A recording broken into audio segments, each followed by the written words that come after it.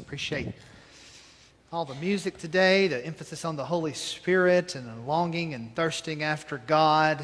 That really is the theme for this Sunday's message. But I guess now that Tom did a touche to me from this morning in our early service when I called him out about the donuts, and you'll hear about that in a moment. I guess I've got to talk about the bucket, so I will, all right? So it really all works well for the introduction anyway, all right? But I'm not going to preach the whole sermon with a bucket down there, so I'm going to pick it up in a minute. But, all right, so a couple of weeks ago, all of our ministerial staff, we got to go to Orlando, and I tried my best to tell you as a church family that it was the Send Conference. I tried my best to put the D on the end because if I don't do that, it sounds like the Sin Conference. And it's not good for a bunch of ministers to go off to the Sin Conference. So we went to the Send, as in being sent. That's the emphasis of both the North American Mission Board of our Southern Baptist Convention, which targets North America with the gospel, and the International Mission Board, which targets the world with the gospel. It's an awesome conference. It's going to be in Atlanta in a couple of years. I want a big group from our church to go. Life-changing experience. Great fellowship as a church staff, too.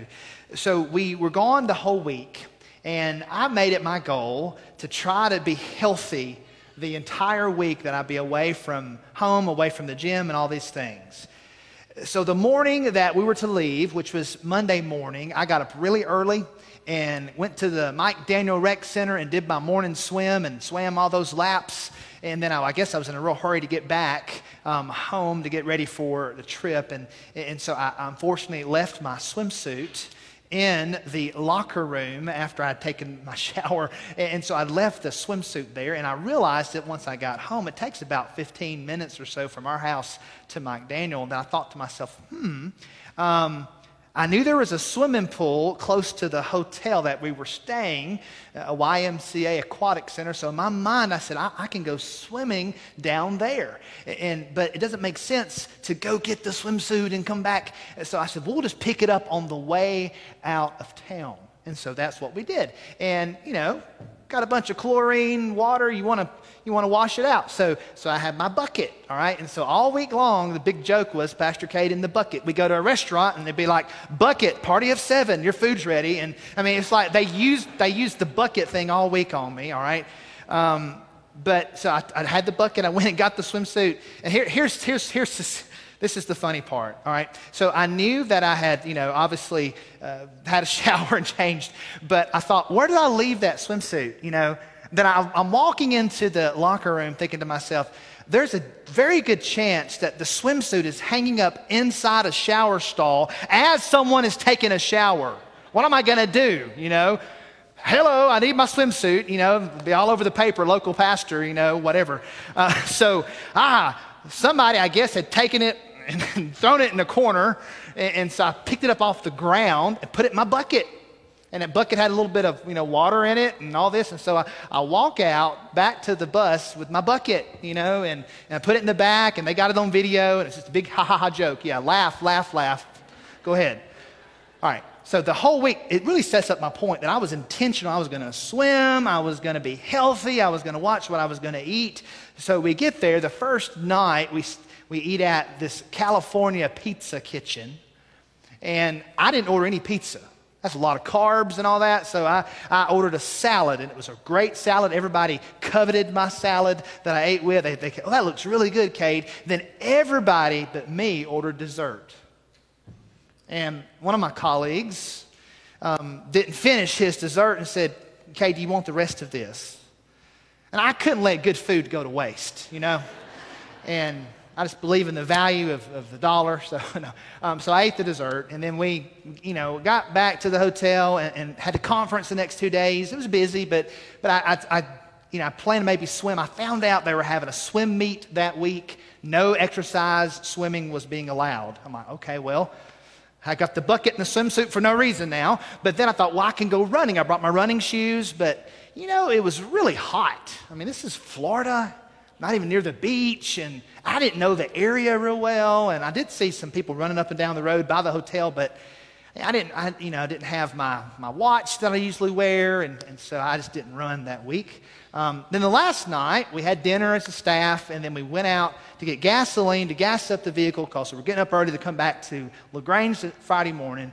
And after dinner, because the ministers on our staff just love dessert, I guess they see a Dunkin' Donuts, and they go to a Dunkin' Donuts. I don't drink coffee, but I didn't order a donut. And one of our staff members who I pointed them out in the early service, Tom Farr, Tom realized that it was less expensive to buy a dozen donuts than 2 or 3.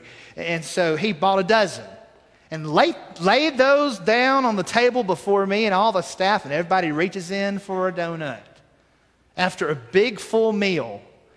And there were 2 donuts. They really were calling my name. I really believe that. And one was chocolate, one was coconut covered. And I broke off one in half and started eating it. And then, by then my hands were already on the donut and they would have been neglected. So I just had to finish them off. Excuses. That's all that I did that whole week. Why I couldn't eat healthy, why I couldn't, coupled with temptation that I had to deal with, which goes perfectly with this morning's passage in Genesis chapter 3. Turn there in your Bibles, Genesis 3. So when you talk about making excuses, we're going to look these next 3 weeks. It's really kind of a 2-part series. No more excuses, just say yes. And making those excuses, we look in the Old Testament and there are examples, and I'm going to move this bucket now.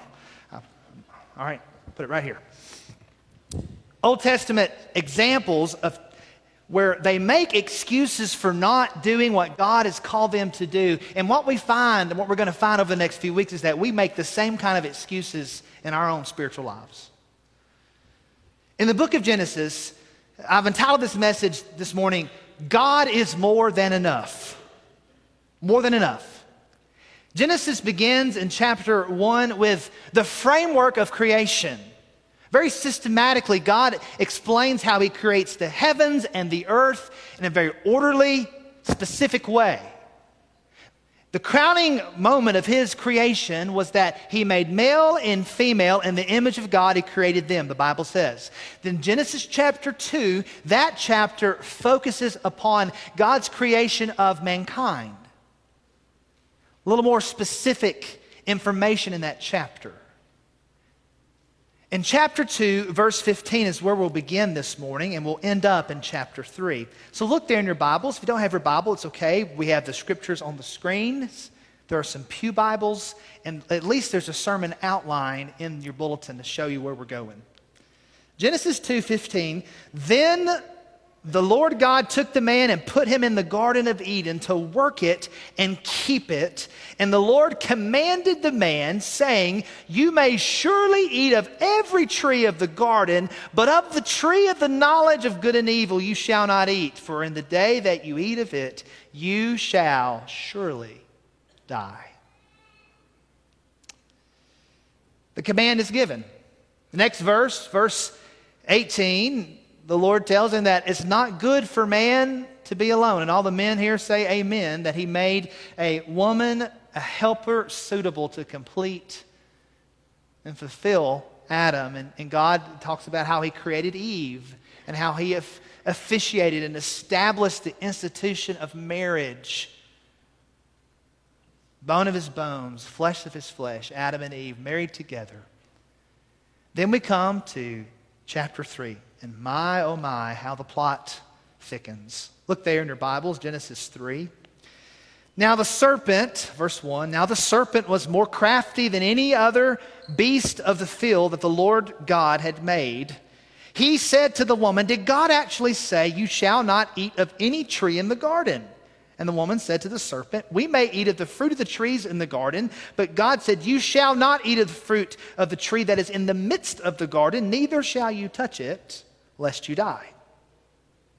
But the serpent said to the woman, you will not surely die, for God knows that when you eat of it, your eyes will be opened, and you will be like God, knowing good and evil.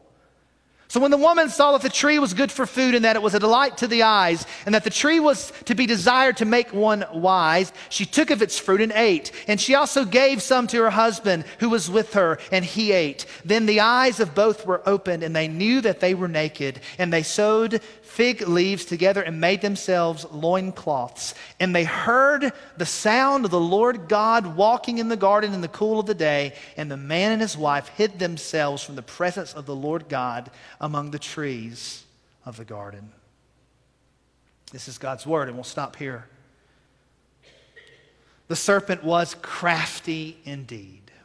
Eve gives in to the enemy's temptation. Apparently, Adam says nothing. We know he's there. The text says he was with her. And both Adam and Eve participate wholeheartedly in rebellion against their Creator and their Maker. But before we come down too hard on Eve and Adam, let's be honest about ourselves. I've already confessed my sins of gluttony this morning and the forbidden Dunkin' Donuts that I ate. How would any of us, though, how would we have fared? And I would say in their shoes, but they were naked. So, you know what I mean? How would we have fared in their place? This was a powerful temptation given by a very extremely crafty and persuasive serpent that we know wasn't just a literal beast, but that Satan himself had personified that deceiver from the very beginning, Jesus says, who is a liar. I don't think any of us would have passed the test. So we keep reading in chapter 3, and Adam and Eve are confronted by the Lord God. And their response to God is very telling. Adam, as the leader, responds to God first.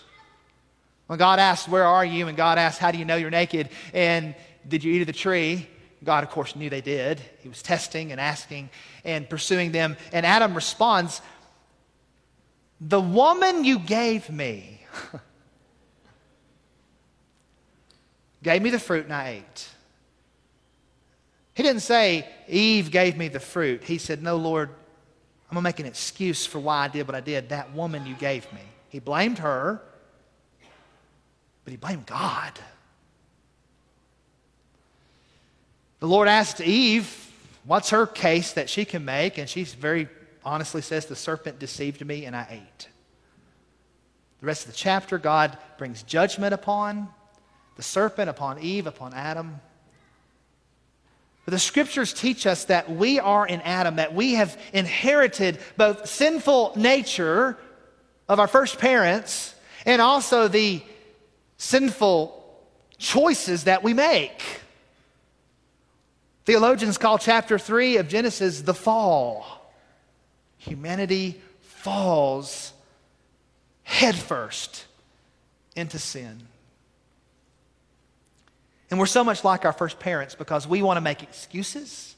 We want to rationalize, justify why we can't obey God, why we, God, why do you make that food taste so good? God, why was the gym closed this week? God, all these things we could say. Why did you make the opposite sex so attractive? And all these different excuses that we think sometimes and maybe even believe and say. But our God is a holy God, a good God. And may He have mercy on us as we have inherited this sinful nature. Now, if I were a moralistic preacher or even a legalistic preacher, I'd have just one point from the sermon today, and it would be, obey God. Just do what God says all the time that He says it, and you'll have a better life. And that is true that if the world would live by the 10 Commandments, it'd be a better world. But I'm not that kind of preacher. I'm a gospel preacher. And that statement, just obey God, there's more to this passage. I always want to know why. Well, they just disobeyed, but why did they disobey? That's what we're going to explore today.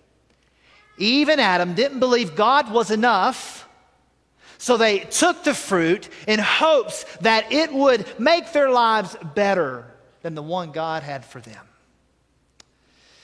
First principle, when God is not enough, then we look to someone or something else. Now, turn to Jeremiah chapter 2.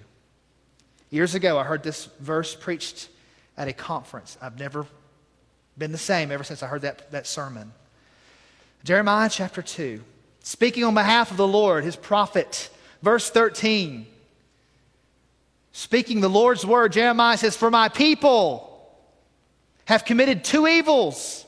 They've forsaken me, the fountain of living waters, and hewed out cisterns for themselves, broken cisterns that can hold no water." So every time that we sin against God, make excuses why we shouldn't obey him, we are telling the Lord, "You're not enough for me. I need this in my life. I've got to have it. It will make my life better. It will fulfill me." And we choose to rebel against the fountain of life. The serpent, in essence, is telling Eve, you need more than what God's given you. You need more.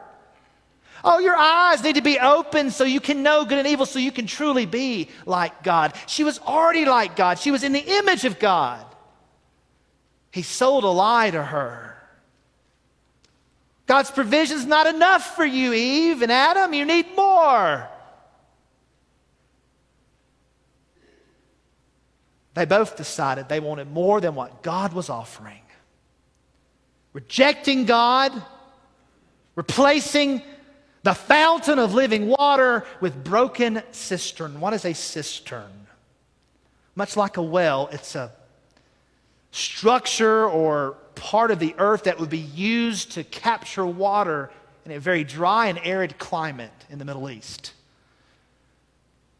You had to figure out all the ways that you keep water from losing it for to drink and for crops, for bathing. But God says, when you forsake me, the fountain of living water, and replace me with cisterns that are broken, that can't even do what I intended them to do, it's two evils. Two evils that you're guilty of, God says. The cisterns that we make for ourselves, this is in your handout, are the idols that we look to for hope, for fulfillment, for purpose. Just like Adam and Eve, we take that fruit, we take those idols into our lives, into our hands. And when we do, what we get is not what we thought it would be. Maybe it is at first, but over time, all those substitutes that we put in place of the Lord are never enough compared to the eternal satisfaction that we find in him. So that first statement, the first part of it, wasn't really true, because that's just our perception when we sin that God's not enough. More correctly, second principle, God is more than enough. But when we look elsewhere for fulfillment, it is never enough. This morning, church, let's say to ourselves, no more excuses for finding fulfillment outside of God. By God's grace, may we hunger and thirst for him more than anything or anyone else. So how do we come to experience this truth that God truly is more than enough? Two simple principles. The first one is this: walk in relationship with the Lord God. Look back at Genesis 3. We left off with verse 8. Let's read verse 8 again. Then I'll look at verses 9 and 10. "And they heard the sound of the Lord God walking in the garden in the cool of the day, and the man and his wife hid themselves from the presence of the Lord God among the trees of the garden. But the Lord God called to the man and said, 'Where are you?' And he said, 'I heard the sound of you in the garden, and I was afraid because I was naked, and I hid myself.'" They hear God walking in the garden, and they hide. Before the fall into sin, Genesis 3, Adam and Eve had perfect relational intimacy with one another. and with God. They had unfettered access to their Creator who walked among their dwelling place in that garden that He made for them, and they could commune with Him face to face. No shame, no guilt, no sin. But that's what sin does. Sin brings guilt. They knew they had done wrong. Sin brings a desire to try to cover it up or hide from God or run from God. When we seek fulfillment outside of God, then we commit two evils. We forsake the fountain of living water, then we have these substitute idols that can't even hold water. We create a relational separation. Isaiah 59 verse 2. But your iniquities have made a separation between you and your God. And your sins have hidden His face from you so that He does not hear.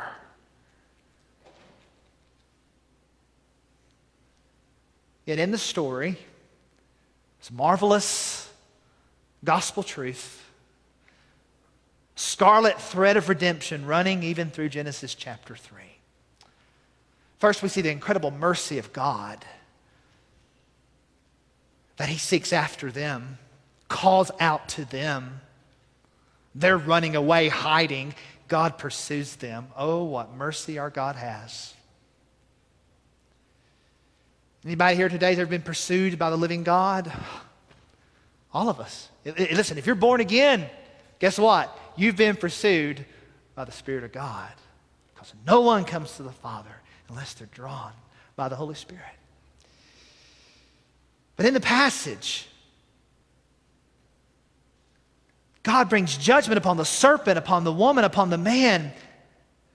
In the midst of all these consequences of leaving the garden and death one day for them physically, God gives this promise in the midst of judgment to the serpent. Look at verse 15. God speaking to the serpent, I will put enmity between you and the woman, and between your offspring and her offspring, and he shall bruise your head, and you shall bruise his heel. You see, one day, when the fullness of time would come, God would send His only Son, born of a woman, under the law, Galatians 4:4. And this Jesus of Nazareth would be bruised in the heel by His enemy Satan, but on the cross, Jesus would deal a fatal blow to the enemy. Glory to God, amen. And was risen from the dead. The power of the cross would deal a fatal blow to the enemy. Theologians refer to Genesis 3:15 as the proto-evangelion, the first gospel. Don't ever say there's not grace in the Old Testament, there's no gospel in the Old Testament. Read your Bibles. It's there. He's the same God. Genesis in 3:21, we read this verse. And the Lord God made for Adam and for his wife garments of skin and clothed them. Now I know that God has spoken out of nothing all things, and that God could have very much spoke out of nothing garments of clothing for his first creation of man and woman. But it's much, much, much more likely, if not absolutely true, that God took one of those innocent animals and sacrificed it, put it to death, and then took the skins of those animals and clothed His naked, broken creation. An innocent creature was put to death, and its garments would clothe Adam and Eve. Jesus, the Lamb of God, is put to death. The innocent one for all of us who are guilty, the righteous for the unrighteous, to bring us to God. 1 Peter 3:18. So in order for God to be more than enough for you and for me, you have to walk in relationship with Him. And you and I can only be in right relationship with God through Jesus. What He's done for us. Because all of us are naked, ashamed, guilty, rebellious sinners in need of God's grace. And then His grace comes to us and He wraps that garment around us. He wraps us in the righteousness of Jesus and clothes us. Oh, what a great God. And after that happens, then we walk after God. We follow Him in believers' baptism. We grow and walk in relationship. And as we taste and see how God is so good, then we realize He is more than enough. He is all that I need. It comes from walking with God in relationship, spending time by yourself in prayer and in the Word of God, spending time with other believers in prayer and in the Word of God. And we grow and we hunger after God. That's how you'll know God's more than enough. You walk with Him in relationship. Second, you believe what God has said. You believe what God has said. So simple, the truths. But we fail so much to keep these. Believe what God has said. When you look at the passage, Eve and Adam, they didn't really believe what God had said to them. They thought it's worth taking the fruit, even though God said that we would die. I mean, what's death anyway to them? They didn't know what it was, perhaps. I don't know. They just didn't believe it. They listened to the lie. They wanted the knowledge of good and evil. They wanted to be like God. It's something they wanted to be like God, but they didn't want to trust what God had said. Tragedy. And sometimes we find ourselves doubting God's good intentions for us. That's what the serpent's telling them, saying to Eve, God's holding out on you. He's keeping from you, but you can have this and you can take and you can eat. Listen, God's intentions are always good for us. Always. How do we know God's good intentions? By knowing and believing His Word. What He has said. What He continues to say to us as He speaks to us through His Holy Spirit. Now, some of us here today know what God has said. We understand and know His Word. But because our lives betray our profession or what we say we believe, then really we don't really believe it. And so this morning I want to read 3 Psalms to you and ask 3 questions to you and for me. I've walked with people through times of darkness and depression and spiritual warfare, and there are times when folks can't really feel God or they don't know if God really loves them. And I say, let's go to the Psalms together and let's just see the passion and the love and the affection of the heart. Because the book of Psalms, this was the Hebrew hymnal. This was their book of worship, of expression, of praise. Psalm 63:3. God, because your steadfast love is better than life, my lips will praise you. So do we believe that? His steadfast love is better than life. If we do, then we'll abide in His love. John 15 says, you can know you're abiding in His love when you keep His commands. Psalm 36, 7-9. How precious is your steadfast love, O God. The children of mankind take refuge in the shadow of your wings. They feast on the abundance of your house, and you give them drink from the river of your delights. For with you is the fountain of life. In your light do we see light. So do we feast on the abundance that God has given us through His church, His body? Do we drink directly from the Lord, our fountain of life? Because Jesus tells the woman at the well in John 4, just if you would drink, you would never thirst again. The fountain, or have we forsaken the fountain and made for ourselves cisterns that hold no water? Psalm 16:11, you make known to me the path of life. In your presence there is fullness of joy. At your right hand are pleasures forevermore. Do we find fullness of joy, eternal pleasure in the presence of our wonderful Savior and Lord? And if we don't, then we're going to find it somewhere else. And it will be a broken, empty cistern. God is more than enough. May we all say, Lord, I make no more excuses for why I can't find all my fulfillment in you. The reason we look elsewhere is because we believe that person or thing will satisfy us more than our Creator. Don't listen to the serpent's lie, church. The fountain of living water, He is calling us to come, making a way for our sinful, rebellious brokenness with His grace that He wraps around us and clothes us with in Christ. Today, may we come to the one who offers us fullness of joy in His presence. May we come and feast on the abundance that He offers us so that we will desire the Lord more than anything or anyone else in all the world. I'll close with Isaiah 55, 1 and 2. Come, everyone who thirsts. Come to the waters. And he who has no money, come, buy and eat. Come buy wine and milk without money, without price. Why do you spend your money for that which is not bread, and your labor for that which does not satisfy? Listen diligent to me and eat what is good, and delight yourselves in rich food. Pray with me. Oh God, you're calling us to come and find all of our fulfillment in you. You are more than enough. Lord, let this church, let our hearts just be broken before you, God. Forgive us for replacing you with things that cannot hold living water. You are the living water. We turn to you. We run to you. Let there be hunger, thirst for you today. Reignite that thirst that perhaps has been buried deep through the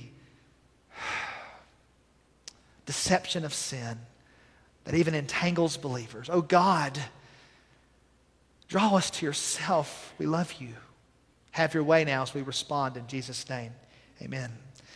In a moment, we're going to sing, Jesus Paid It All. And because He paid it all, we owe everything to Him.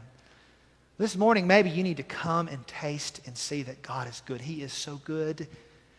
You say, Pastor, I'm hungry for more of the Lord. If that's you, I know a few weeks ago, I preached a message and somebody came to the front and he just said, I want more of God. Maybe that's you. If it's not you, then something's wrong. We all should want more. We all should hunger and thirst for more of Jesus. But maybe you just want to come and share that with me so I can pray for you and walk with you. Maybe you want to come and pray at this altar. But maybe this morning, you know that you've never been clothed with the righteousness of Jesus. And if you were to stand before God one day, He would say, depart from me. I never knew you. Don't let that be the story of your eternity. Today you come, you repent, turn from your sins, place your faith in Jesus alone. No other hope that we have. No other hope. No other way but Jesus. He's the only way. Turn to Him. I plead with you, church. Don't play games with God. You can never walk in right relationship with God unless you come through Jesus. Today maybe you just need to believe what God is saying and put your faith into action. I want you to stand. I want you to sing this great old hymn of praise to Jesus. And if you need to join this church, follow Him in believer's baptism, whatever God wants you to do, this is our time to respond. We'll be here all day if necessary. Holy Spirit, we welcome you here as we sang. Have your way. Let's sing and let's respond to Him together.